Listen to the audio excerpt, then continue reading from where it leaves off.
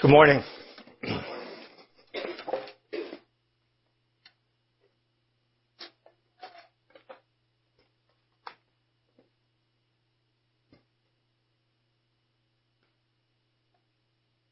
This is the gift-giving season.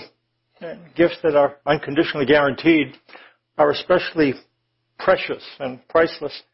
Nothing more frustrating than a gift that doesn't work as advertised when the warranty is out of date or doesn't apply to the specific thing that happened to the thing that you opened that doesn't work. We're going to look at 3 of God's gifts that are unconditionally guaranteed. We've been looking at them, and this morning we're going to talk about rest. Growing up, Christmas wasn't a time that, in my family, that we associated with rest. By and large, by far, Christmas was the best day of the year. And then you get out of school, and then you'd count the days before Christmas comes, and then it get to be Christmas Eve, and you think that tonight's going to be the night, and I'm going to go to sleep, and then I'm going to wake up in the morning, and it's very hard to get to sleep. In my house, I had a hard time getting to sleep. And I didn't sleep very long, because here's the way it worked in my house. It was a 2-story house, and if you could get down the stairs, doesn't matter what time it was. So you go to sleep, wake up, doesn't matter what time it is, 2, 3 in the morning. If you can get down the stairs, gifts are fair game. Now here's the problem. My mother has the most acute sense of hearing that has ever been established, and the stairs creak. So I'm the one, I think, looking back, that I'm the one that got up before anyone else, and that was kind of providential because my bedroom was right at the top of the stairs. And so here's what you had to do. So you had to sit on the top stair and carefully put the weight on your hands. Move your butt down to the next stair, and then very slowly.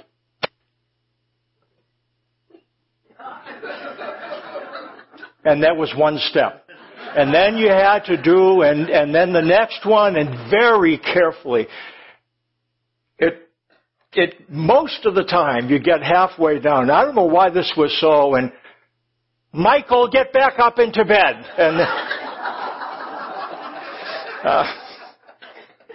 And love Christmas.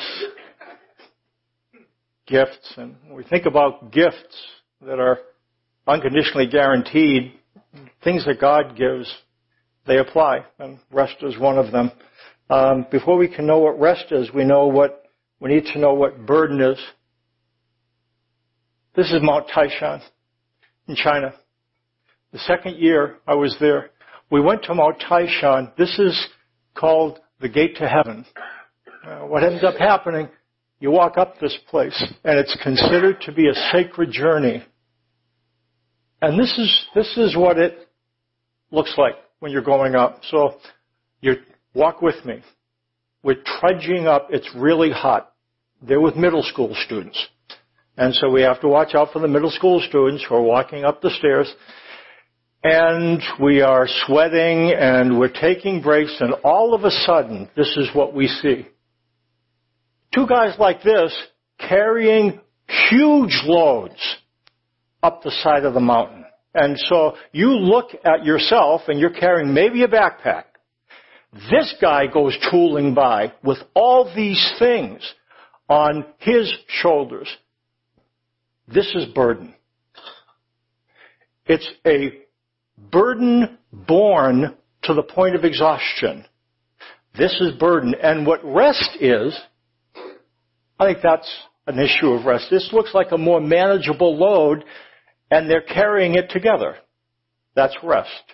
Burden is a weight born to the point of exhaustion. Rest is not something that you're given. It's something that's taken. When that unbearable load is replaced with a more bearable one, that's rest. Jesus talked to people whose lives felt like this. They were so busy doing things that when they thought about God, they thought about how tired they were. They had a lot to do as they walked up the stairs to get to heaven. When you grew up in a Jewish home, there were different levels of education. And all the levels of education had to do with this. This is a Bible. This is a Hebrew Bible, about that thick. The thing about a Hebrew Bible is, interestingly, this is the cover, but you don't start here. The weird thing about is that the first page of the Bible is in the end. And so what you do, when you're reading Hebrew, you read it from right to left, back to front. And this was the book that you had to deal with when you went to school in a Jewish community. There were 3 levels. The first level was called House of the Book. Children were taught the first 5 books of the Bible. That's about this far right here.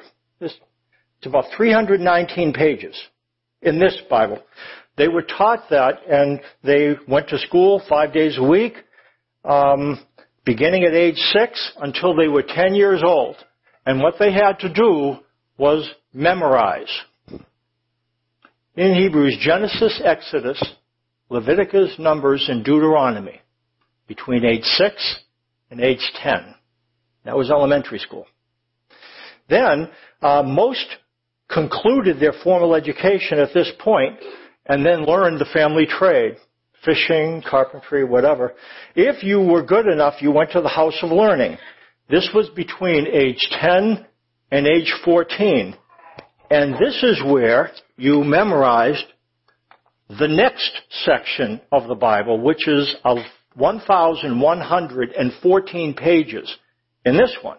And you memorized that. And that was the rest of the Old Testament.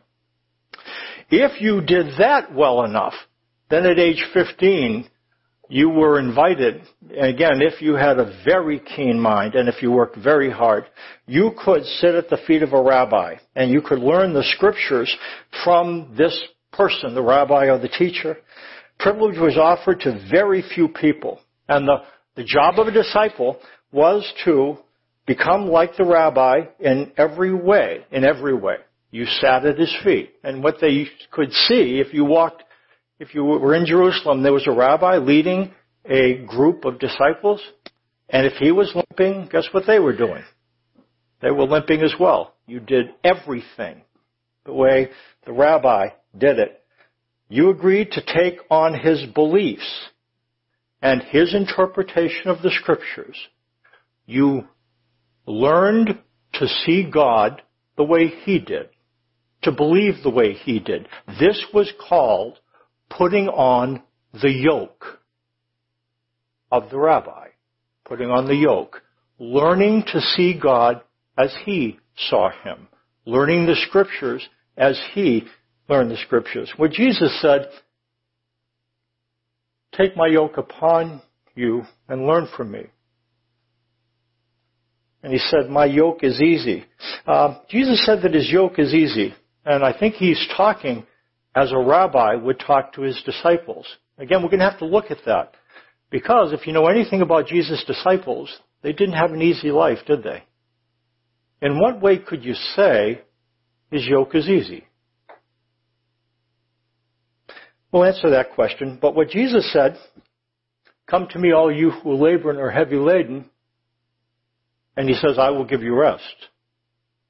And we remember that picture on Mount Taishan. Burden is a burden borne to the point of exhaustion. And rest is a reasonable load. This is what Jesus said he would give his disciples. Rest doesn't mean that you don't do anything. What does it mean? That's what Jesus said. "I am gentle and lowly in heart, and you will find rest for your souls." The yoke is what a disciple took on as the student of a rabbi, but it's also, the image is of what oxen. Well, Travis, come on up. And Chris, I'm going to give an illustration of kind of how a yoke would work. Right down on the floor, you guys. Okay, let's see, Travis, Chris, how does this work? Go ahead, Travis. Travis is the lead animal. Okay.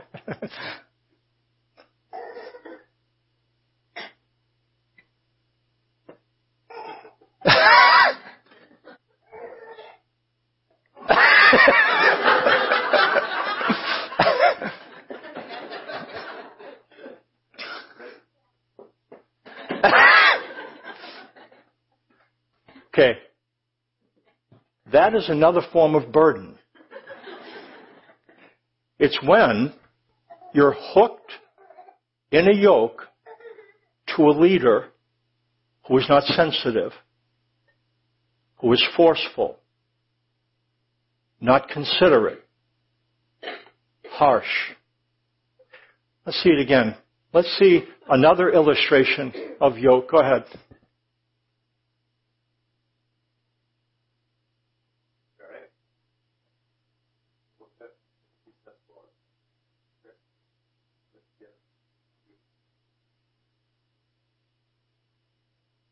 Thanks.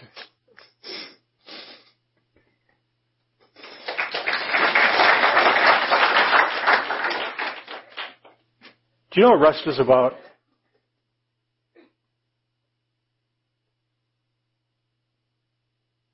It's not just what he commands, but how he commands it.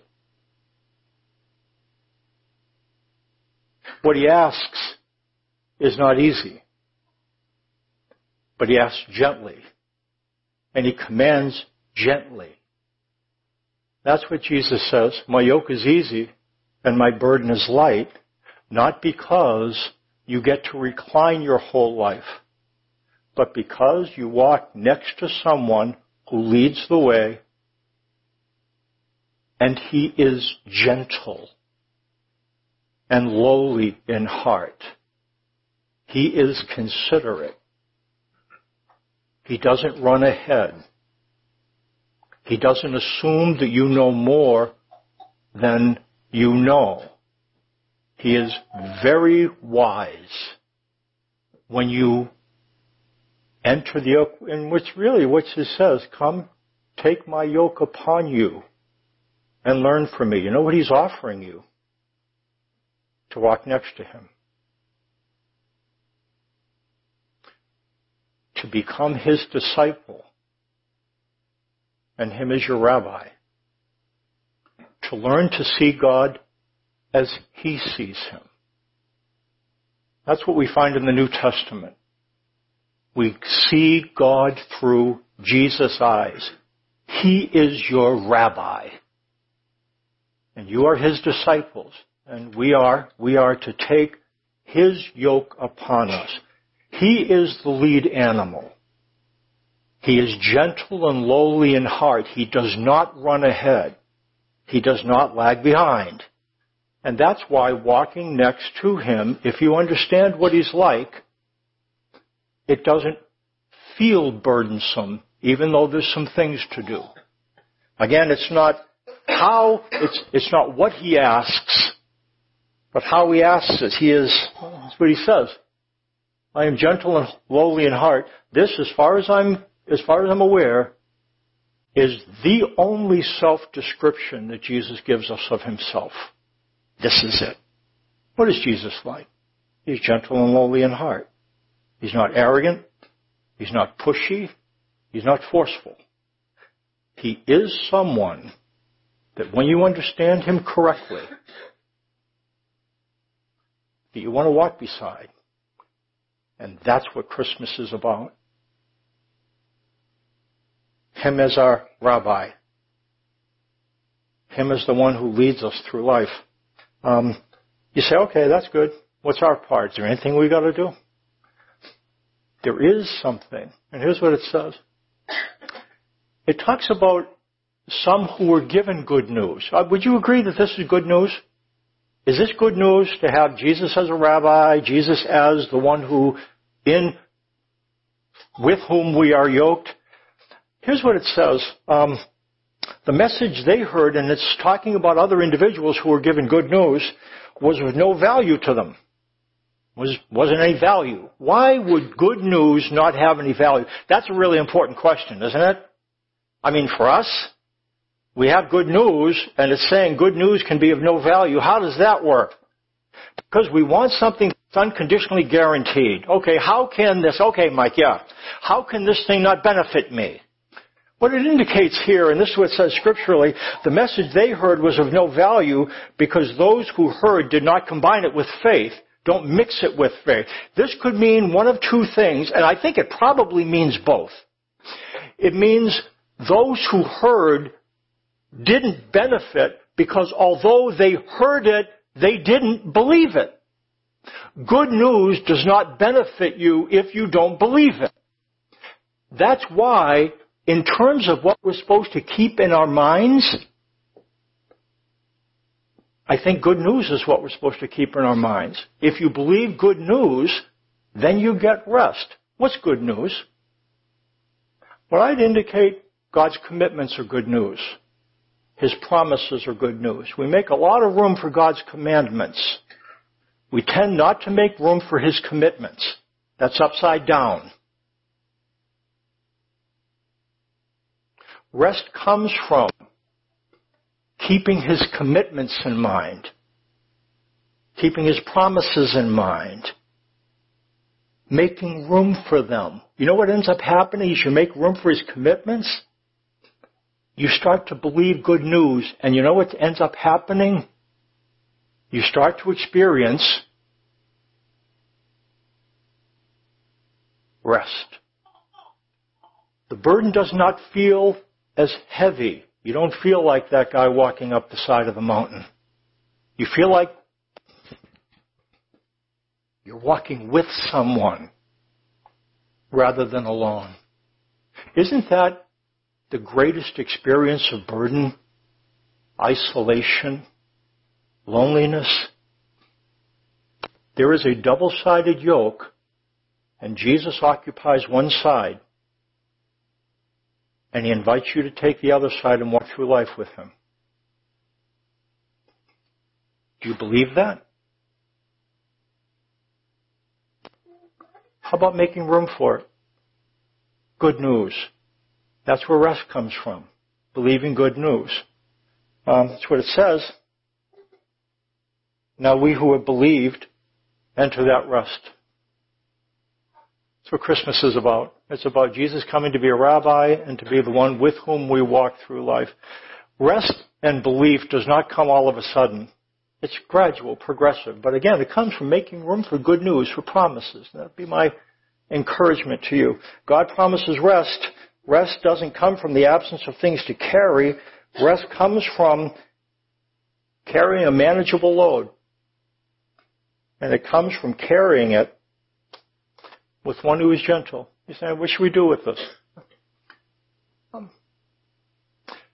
Remember what I said when I talked about those who heard didn't benefit them, they didn't mix it with faith? There was one more thing about that. It could either be those who heard did not mix their hearing with faith, but I think probably more what it's saying in the context, those who heard did not mix with people who had faith. They stayed alone. They stayed isolated. And what it seems to be indicating, rest is not just something between you and Jesus. It's us and Jesus. It's mixing with individuals who have faith. All of us get tired at times, and we come to one another's aid. I think we're supposed to walk through life together, and that's what the writer of Hebrews indicated, that they didn't mix it with faith, or they didn't mix with people who had faith. You're saying, what's this? Wherever you go, if you go to a place that you hear good news, my encouragement, keep going there.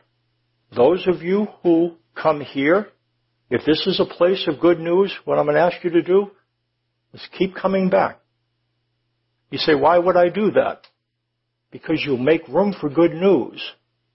And as you make room for that, we talk about it all the time, every week.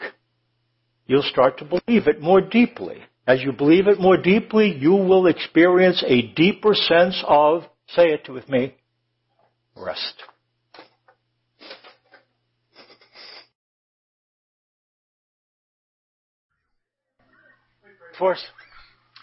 Father, thanks for your good news and for the offer of rest.